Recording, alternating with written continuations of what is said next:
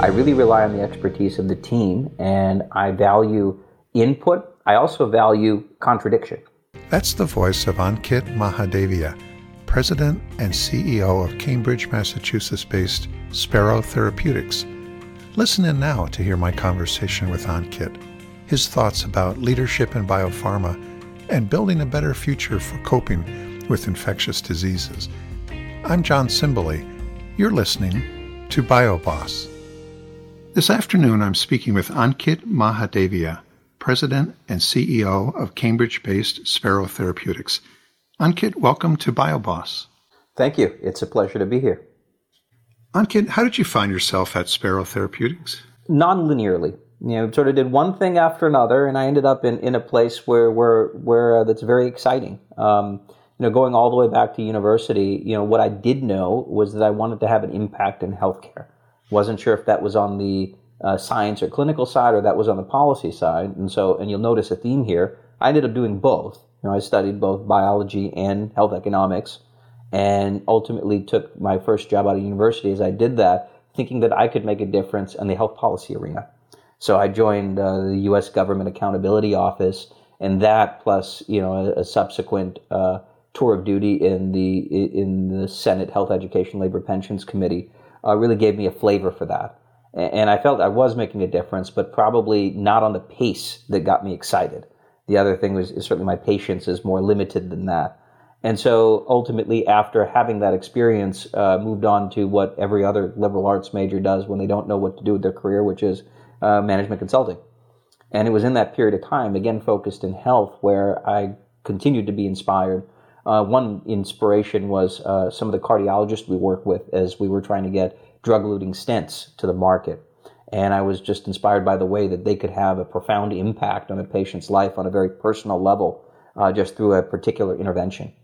And like a good Asian, I had done all of my prerequisites for medical school, and I really had a hard think about, because really, based on where I was in my career at the time, it was now or never.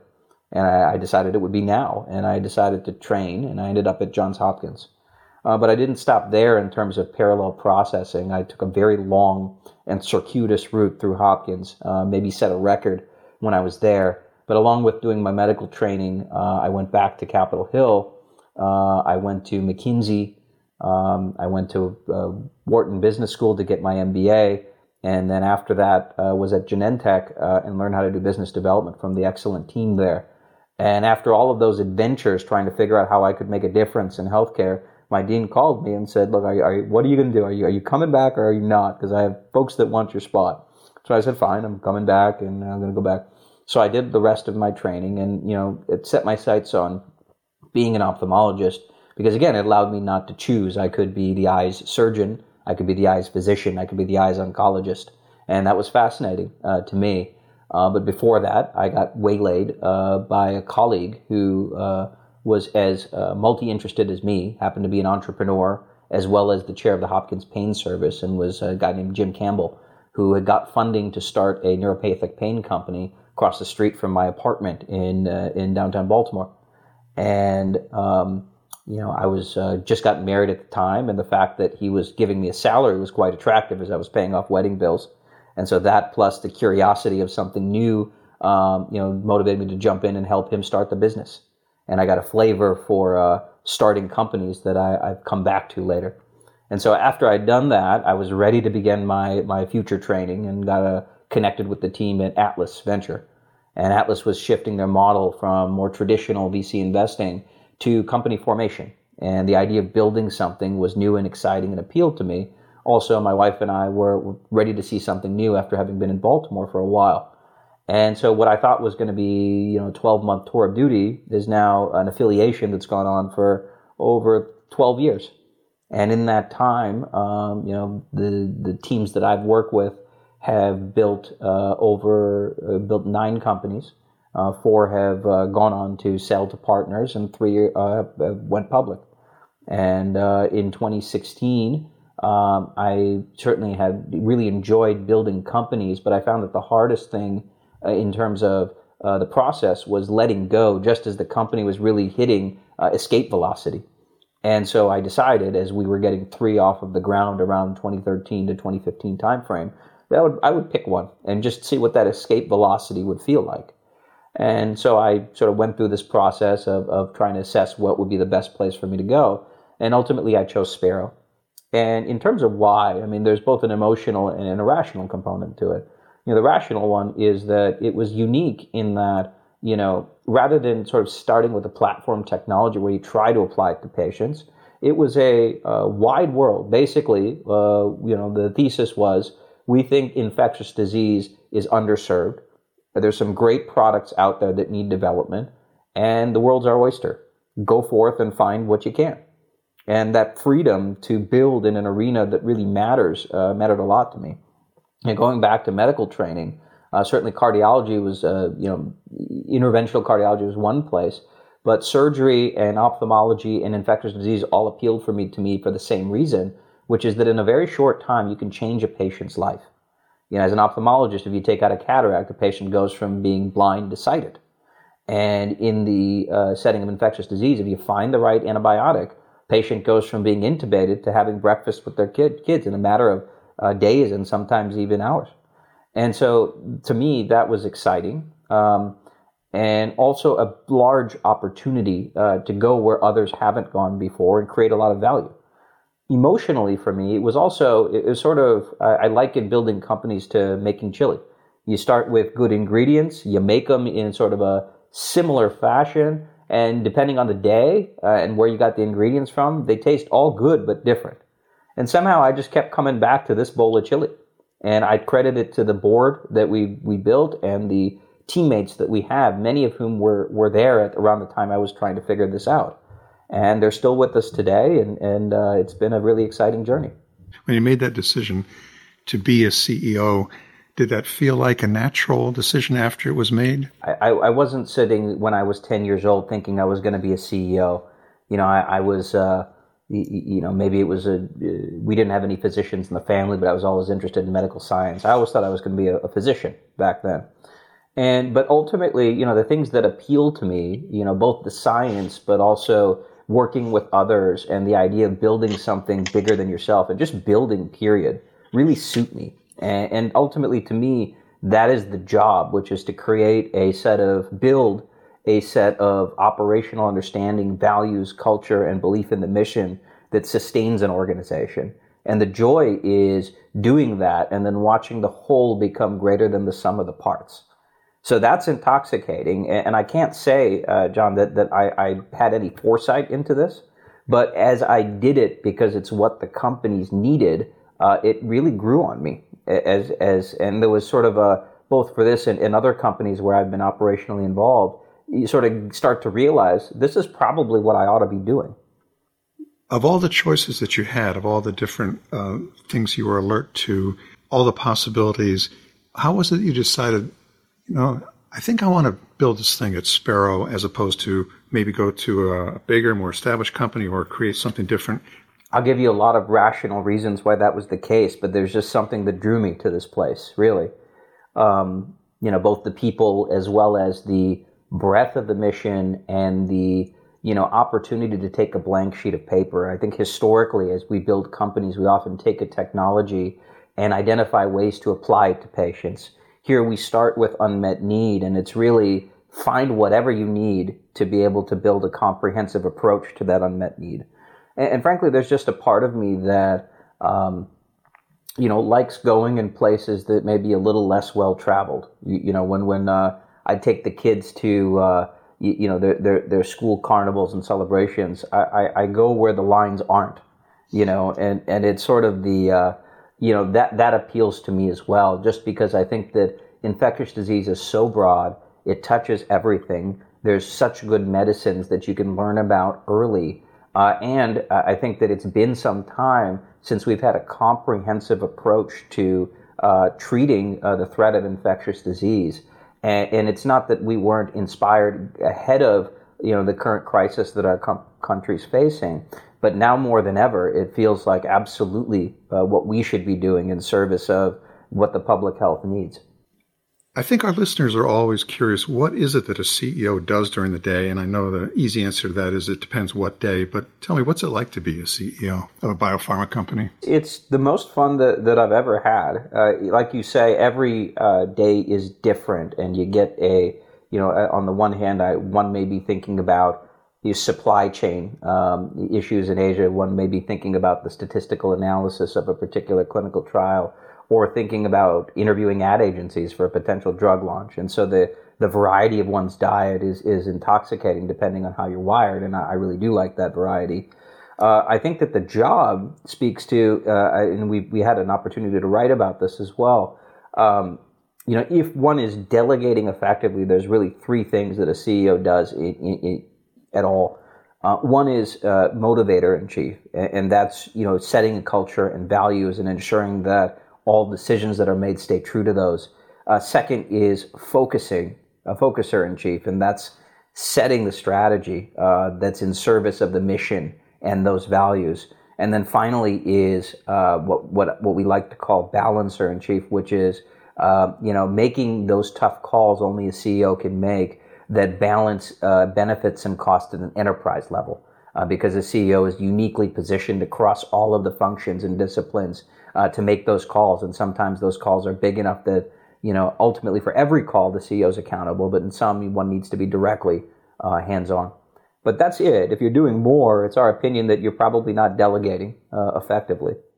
I've heard it also described as chief education officer. That's a good point, John. There's a lot of, and you asked me, how I decided to take this line of work. There's also an element in my experience that both from as much education as we've been through, as well as prior careers in college. I was training to be a teacher. I was a graduate assistant in business school. There's an element of, as you note, teaching that really permeates the culture at Spero, not just with me, but also more broadly. I think people really have a joy of sharing what they know and ensuring that folks both incorporate that and are able to do it. And I think that that's an energizing part of the job, whereby, something that you or a colleague may have thought was important sort of gets, becomes part of the DNA of the organization. You see that gene expression everywhere. That's great. And that makes me think of management style. Different people find the different ways of working with people work for them, not for somebody else. How would you describe what works for you as far as a management style? Yeah, and it's keeping with the culture we built. It's very collaborative. We have a couple of sayings at Spero that sort of permeate our values. One is be the expert, and the way that we like to run our teams collectively, and that includes me, is really building upon the expertise of each individual team member. Certainly in a small company, it's true that any expertise you bring in is typically the foremost expert in your company. In that, as you grow, that starts to be less the case, but certainly during this stage. And so we have the saying, be the expert. No one's going to know more about your discipline than you. And so we really build off of that expertise. Our team, our senior team certainly, and our broader company generally, has just so much experience in the anti-infective space that we really respect each other's expertise that way. Secondly is that I'm very fastidious about the involvement I have and the calls that I actually make versus the experts. My view is that the closer you are to the data, whether that's scientific or market data or otherwise, the better equipped you are to make decisions. I can certainly be helpful in terms of enterprise context or unconscious biases that might come to play.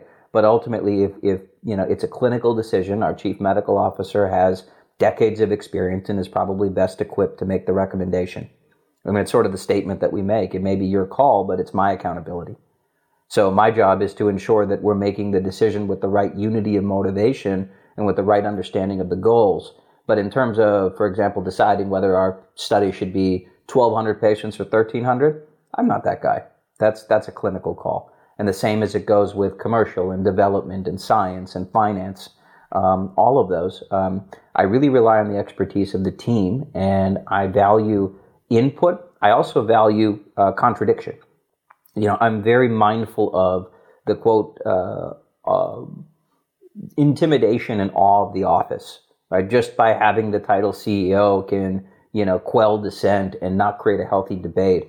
It's one of my requirements as we add to the team. I want people to challenge me, because if I'm the one that has the best idea in the room, and I'm not the expert, that's probably not the right place to be. I sort of think of it like an art gallery where, our experts, whether they be, regardless of discipline, are the artists. My job is to make sure that the lights are on, and if they need paint, they should ask me. If they need canvas, they should ask me. If they need me to clean the floor so that they have space to paint, they should ask me. That's my job, right, is to ensure that that's the case. The other thing I can do for them is tell them what the artist down the hall is painting so they don't paint the same thing. But that's my job, right? Really, the beautiful work that we do in making medicines comes from them, not from me. And that's sort of how I think about it. And I would say also there's probably a tradition among gallery owners that they have a fairly disciplined eye and a fairly acute sense of the work itself. So we'll just assume that that's something you've got as well. I think that's right. And though what I would say is that if we've chosen the right team members and delegated well, we have even better trained eyes than me on a specific discipline. What's new at Spero Therapeutics? We have a very exciting program. It's as exciting a time as any at Spero. So we are developing multiple medicines treating large unmet needs in infectious disease, all of which are in the clinic and all of which are delivering important results coming forward. Our lead program is an oral agent called tebipenem. It's designed with the potency of IV medicines we use for patients with serious gram-negative infections, but available in pill form. And the fundamental need we're trying to address is that for millions of patients in the U.S. alone each year, there are infections that should and could be treated outside of a healthcare institution that are not, but for the lack of an effective oral therapy. The entire infectious disease establishment has really pushed to try to drive outpatient treatment of important infections just because of a logistics and patient safety, patient convenience, and outcomes perspective. What's been missing for gram-negative infections is an effective tool to do so. And tebipenem is the midst of enrolling its pivotal study for the treatment of complicated urinary tract infections that we expect in the third quarter of this year.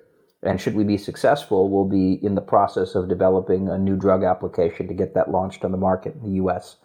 Now more than ever, it's incredibly important to acknowledge the frustration that patients and physicians feel when they really shouldn't be treating their patients in the hospital. Or if you're a patient, you really shouldn't be there. But you have to be. And I think that, the recent events, but also just generally, the capacity constraints and cost implications of treating our patients within the walls of a healthcare institution have been laid bare. We really should be treating as many patients as possible outpatient. We just need the tools to do it. Along with that, we have a pipeline of medicines to treat complementary unmet needs. 720 helps our patients with a really debilitating lung disease called NTM disease that shows up in your shower head. Most people are able to inhale it and clear it, but some folks, either with anatomic or immunological or other difficulties with their lung, can't, and it becomes a slow-growing infection that really upends patients' entire lives. We were lucky to have 3 very brave women come and share their experience with their disease, and the pain and the discomfort and the side effects of the treatment that she was having moved her to tears. So, we did what we're instinctively do, which is hand her a tissue. She couldn't even accept the tissue because depending on the tissue, it can exacerbate her symptoms. So these patients are in a prison made by this mycobacterial infection. We have an oral agent that can do better than what these patients have. And then finally, we have an IV medicine that's helping patients with serious infections in the ICU, where evolution continues to drive worse and worse infections that kill people, and we have an option. So, really what we pride ourselves on at Spero is really being about the mission, which is to provide better options for patients and to build a comprehensive leader in the field. And, as we see these drugs perform in the clinic, it just feels very tangible and real, and it's inspiring for us to see what the future holds. When you have the opportunity to tell the story, as you've been telling it to me here, sometimes in a really condensed version, sometimes more opportunity, more time, there will be those times when people will come up afterwards, and I'm sure they will say, "Oh, thank you, Ankit, now I understand what Spero's about," but you'll think to yourself, based on what they say, "No, that's not what I was intending." Sometimes they will have filters on, biases, and then your job sometimes is to say, "Well, actually, let me redirect. It's actually this." So when that happens, what do people mishear or misunderstand, and then how do you help them to understand? So to me, John, the most fundamental misunderstanding about the Spero pipeline is where it's positioned and how that speaks to the growth of both the products and the companies. I think that there's been much in the lay press even about challenges that some specific antibiotic products have had as they move from development to commercialization. And I think that, what's important to understand is that we have built our pipeline with that in mind. The fundamental drivers of sustainability, as we look historically at the data, is number one, being positioned outside of the hospital, and I'll go into that in a minute. And secondly, and this is most important, is going after unmet needs for which there's no generic comparator. Those two have been the hallmarks of sustainability for infectious disease products, whether that's Cubicin or that's drugs like Sovaldi or drugs like, as there's emerging Insmed's Arikayce and others. All of those have those elements in common. And I think that where the headlines really magnify is the challenges we face, particularly for hospital-based drugs. So those hospital-based drugs have two particular challenges that our pipeline doesn't share. One is that they're reimbursed in the hospital, which is a fixed payment system. So essentially, a patient admitted with a given diagnosis is reimbursed at a fixed level, no matter how long they stay, no matter what agents are used in their care. And that really curtails the innovation that can be invested in by the hospital, because essentially, the more expensive the medication, the more it comes directly out of that hospital's bottom line. Number two is that a number of these IV-based hospital agents are designed to treat infections that are still, fortunately for society, relatively rare, right? And medicine has evolved to the point where we don't use new agents where old agents could do the trick. We only use new agents where new agents are necessary.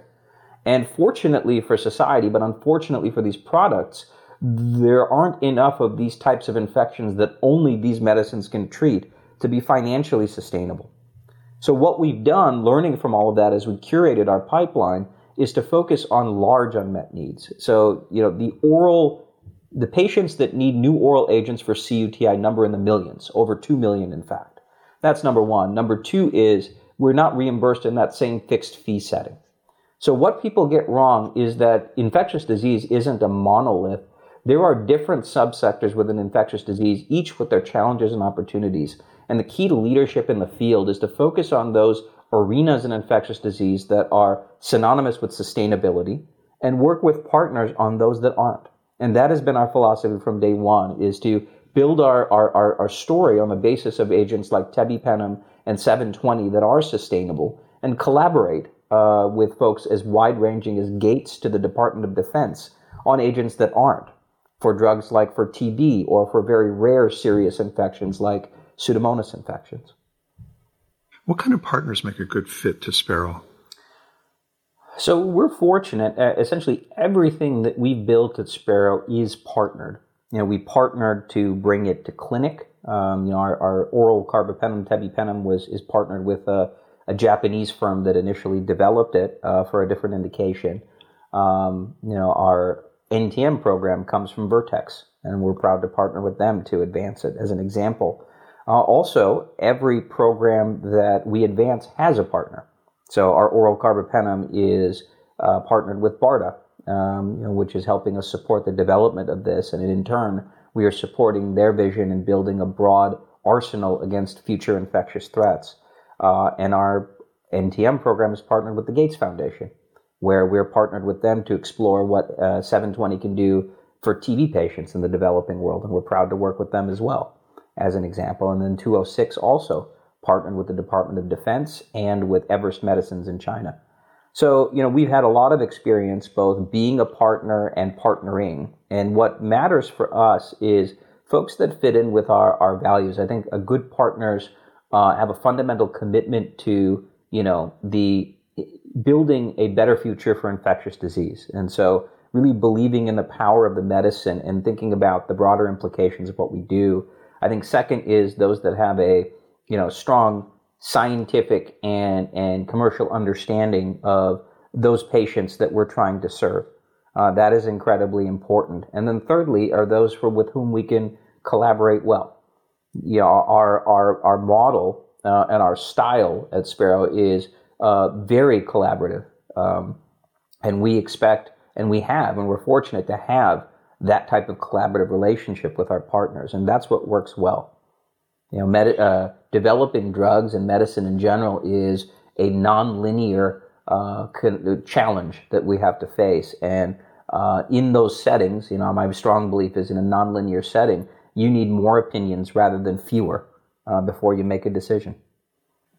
It sounds like a lot of those qualities that make good partners for you and you a good partner to those companies, it sounds like probably a good number of those characteristics would be also in the kinds of people you're looking to bring onto your team full-time. What kinds of people, so to that point, what kinds of people thrive at Spero? The Spero, as we call them, the sort of a mix between Spero and microbe, the Spero that really does well here is mission driven, right? And I think that, it's with all of the twists and turns with drug development, if you don't get up in the morning because you can make patients feel better, ultimately because of your work, you're probably in the wrong business. And so, the mission is such a strong driver of what we do at Spero in terms of creating a better future for infectious disease medicine. So that's one. I think secondly is somebody that is humble. Humility is a major part of our core values at Spero. And humble means not necessarily sort of self-effacing, but it is having the humility to understand that you may not have the only good ideas in the room. And that humility lends itself to collaboration. It lends itself to intellectual curiosity. And it lends itself to really thinking rigorously through issues, at all angles. Having the humility that your first instinct may not capture everything, and ensuring that you are doing it right. So really, these are folks that are curious, humble, and believe in a world larger than themselves that they can make a difference in.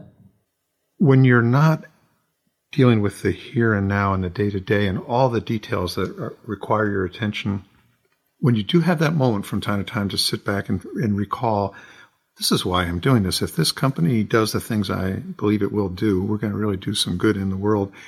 At what level do you picture that? How significant is the potential, do you think, for the work that you're doing?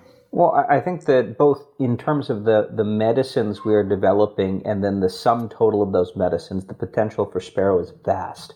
Really starting at a macro level, infections touch everything we do. Every hip replacement, every chemotherapeutic dose assumes that we have effective control of microbial infection. And increasingly, that is not the case. So when we think about the vision of Spero, we believe that choosing the right products ultimately positions a company well to be a leader. And we believe strongly in tebipenem and the rest of our pipeline's ability to touch many millions of patients' lives and also help us build Spero. And as we build Spero, we have a vision to become a leader in the field and continue to build the pipeline, both late stage and early stage over time. But again, it all starts with the success of the products that we have. And successful products build a platform to do even more good in the world, both by developing future medicines, but also shaping the infrastructure around infection. Now more than ever, there's I think a realization that we likely haven't done enough in terms of comprehensively addressing the infectious disease needs of society. And we will. I'm confident that we will prevail over coronavirus specifically. But nature doesn't stop. It's already cooking up the next infectious threat. So neither can we. And I think that the multifaceted impact that infection has had on our society of late really invites a re-examination of our priorities. And how do we prevent this from happening again? And so sort of going back to Spero's mission, we're inspired by really having a platform that can be a large part of that solution. Ultimately, what's required is sustained expertise in a forward-looking basis, continuing to improve what we can deliver to treat patients with infection. That has been our mission from day one, and we're committed now more than ever to do it. And what's required in terms of long-term vision? Back in the 1950s and 60s, advances in antibiotic development in particular really revolutionized the way that we treat patients in the United States and in the world. And it's one of the drivers of improvements in overall mortality in society in general. And I think that, that spurred several decades of really fruitful research, finding newer and newer ways to treat these infections. And over time, in part because the science is sometimes hard, we hit a wall, number one. And I think number two is that let's pause there for a second. The infectious disease medicine has an added challenge relative to treating other diseases, which is that one needs to design a drug that can be delivered just as well to a prokaryotic organism, the microbe or virus, while at the same time having good safety, potency, and tolerability to be in a human. And that dual challenge can be a difficult one. And so the science can be hard. I think secondly is that fundamentally we have not prioritized forward-looking infectious disease from a policy or reimbursement perspective. And so that has sort of slowed down the flow of novel medicines. I think that in particular that's exacerbated by the way we pay for hospital stays, where, number one, and number two is the way that we pay for medicines generally.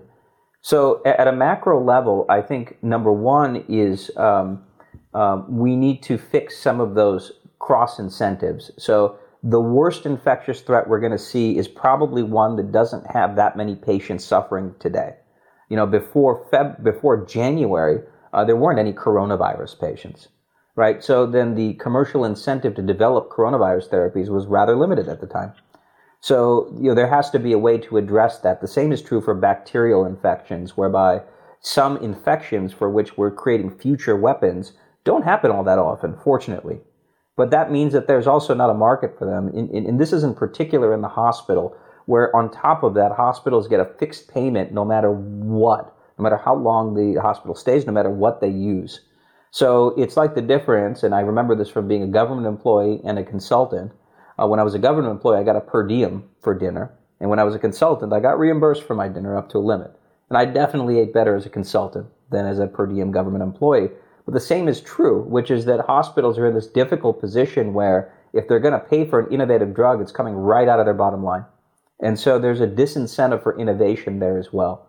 But at a macro level, so if we can fix the science hurdles, which I think I'm optimistic we can, us and others are working on that, and there's pockets of infectious disease that need better incentives, which I'm confident will also happen.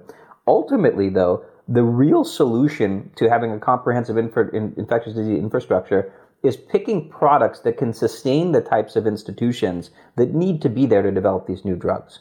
All of the policy investments will help, but really you need what we call hero products, products that are broad enough to sustain and build companies. And what are these products historically? They're like Sovaldi that helped build the next chapter of Gilead, like Cubicin, which really built Cubist into a leader. Other things, Zyvox and others that really help build a franchise that allows us to go ahead. So it goes back to our fundamental mission at Spero, which is pick good products that allow the breadth to be able to build a leader in the field. And given that tebipenem, both reimbursed outside of the hospital and affecting the lives of at least 2 million patients a year, it's broad enough for us to help fulfill that vision. So, my long answer, the short one is, if we pick good products and then we have complementary public incentives for those medicines that are socially critical but privately unprofitable, like IV medicines in the hospital and those for future infectious threats, we're going to be in excellent shape. And the current crisis that we're in invites a deep re-examination of how we've systematically approached that. And I think that, the analogy that I use, it was a former Homeland Security official giving his take on Corona. We still take off our shoes at the airport in relation to something that happened almost 20 years ago. I think coronavirus is going to change the way we think about investing in our defense against infection forever. And good products are part of that solution, and so is smart policy. Infectious disease seems to be the kind of thing that is a global problem, as we're learning right now. How does one adapt a system of payments and a system of incentives that's based on where we live and in other parts of the world where those systems are developed? How does one then connect that with a global need? Well, I think what you're asking about is the virus is attacking our society globally, yet we are attacking it back often in a regional basis. And I think that there's some. I think that that's absolutely necessary, and coordination at the international level is critical. Now more than ever, we do need organizations that have a international reach to really help us share information and coordinate. I think that at least as it relates to how we think about some of these policy supports for antibacterials, I think that there actually are some excellent ideas around the world, and in particular in the U.S. and in Europe, that sort of try to find that balance. And so I'm actually very pleased with the global response to the policy challenges that have impacted how comprehensive we can be in affecting treatment for infection. So with all of the barriers that there are to international coordination, I think there has been a very good international dialogue at places like Davos and among the G7 and both in the UK and in mainland Europe and the US that's been pretty thoughtful. And now we just need the wherewithal to take that next step. The good ideas are there. We just need to act on one of them. And in the meantime, though, as I've mentioned, what's required on a global basis is that companies like ours and others pick the right products, succeed with them, because we need to be part of the solution. As much as government can incentivize, they are not drug developers. Ultimately, drug developers have to come together and maintain the right expertise to be ready. I think for us as a team of drug developers, we build the base on those infectious disease needs that are here today. So when we think about patients with complicated UTI that need oral options, there are 2 million today, right? So we build the base with those unmet needs that exist today, right? That help us build the momentum as a company that's necessary to take a comprehensive approach to infection. Then we move from there, and this is a good example of our pipeline. We focused our efforts on tebipenem and SPR 720 for NTM disease. Those are needs that exist today that need solutions. If we could wave a magic wand and get both drugs approved, there would be millions of people and many thousands on the NTM side that would be eligible today. Then we build from there to our commitment to public health. And so we do that with collaborators. So as an example, SPR 206 is an IV agent that treats serious infections, including Acinetobacter and Pseudomonas. And because 206 is focused on the hospital, and Pseudomonas and Acinetobacter are important problems but aren't necessarily broad enough to be sustainable on their own, we collaborate. So we collaborate with the Department of Defense. We collaborate with Everest Medicines to ensure that we have the wherewithal to both put our talents to the use of this important need, but also balance that with product sustainability. In addition, for 720, we're partnered with Gates to explore the public health opportunities that 720 allows for tuberculosis. So the big picture is build the base on sustainable products, and then collaborate both with public and private organizations to advance the ball forward for public health needs. That is consistent with the vision that we had when we built this place. What are we learning as a society about how to keep going during this process? Here I am today working from my home studio, and yet we're carrying on, and we're all looking forward to going back to work. Well, I think that, and certainly we've seen it firsthand amongst our team, but then just also generally, there's this crisis that we've been in has tested our resilience in a way that nothing else has, in particular because of the unpredictability and the prolonged nature of it. And we've been through crises before, but they don't often, you can't see this enemy, number one. And number two, you don't know when this enemy is going away. And I've been inspired, certainly, at Spero by folks that continue to go above and beyond, not just do their jobs, but then go the extra mile, even though, so many things we take for granted. When are the kids going to school next? How am I getting groceries for the family without exposing myself? I'm sick. Do I even want to go to the doctor? Things that we take for granted every day, we put aside and we're able to deliver. And I speak for, all of the folks in the community we see, and especially, our heart goes out to those frontline workers, certainly our colleagues in the infectious disease community that are on the front lines, folks like Helen Boucher and others here in Boston, but also the simplest folks, the folks that take out our trash, folks that, check me out at the grocery store. They are enabling our way of life and doing so with the resilience that's amazing, particularly because I know, and comparing notes with my clinician colleagues, it's frightening to go to work every day, something as simple as going to work every day.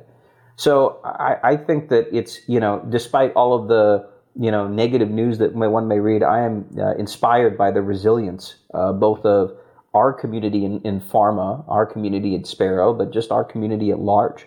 We're finding a way to persevere. And I think that what's going to help us continue is to just realize, mourn, and admit that life's not going to be the same after this for some time, if ever. And, I think that rather than go back to, quote, the way it was, we can all focus on how to make it the way it should be going forward. And for us here at Spero, we're going to try to do our part, both in terms of modeling how we think it should be, in terms of how we work together, as well as continuing to develop our medicines, because that's going to be part of the solution. Ankit, thanks for making time to speak with me today. It was a pleasure, John. Thank you so much. Ankit Mahadevia has a seemingly unquenchable thirst for knowledge. He's seen the world of healthcare through the lenses of both biology and health economics, and his multifaceted perspective may have something to do with his approach to leadership and why he values both input and contradiction. At the same time, Ankit guides Spero Therapeutics towards development of drugs for patients with multi-drug resistant bacterial infections. His eyes are also focused over the horizon on the global threat of infectious diseases. Ankit's vision is that we can learn from the coronavirus pandemic. Rather than go back to the way it was, we can focus on how to make it the way it should be going forward. He reminds us the worst infectious threat we're going to see in the future is probably one that doesn't have many patients suffering today. That's why he thinks the time is now to change forever the way we think about investing in our defense against infection and building the sustained expertise needed to improve what we can deliver to treat patients with infection. I'm John Simbley. You're listening to BioBoss.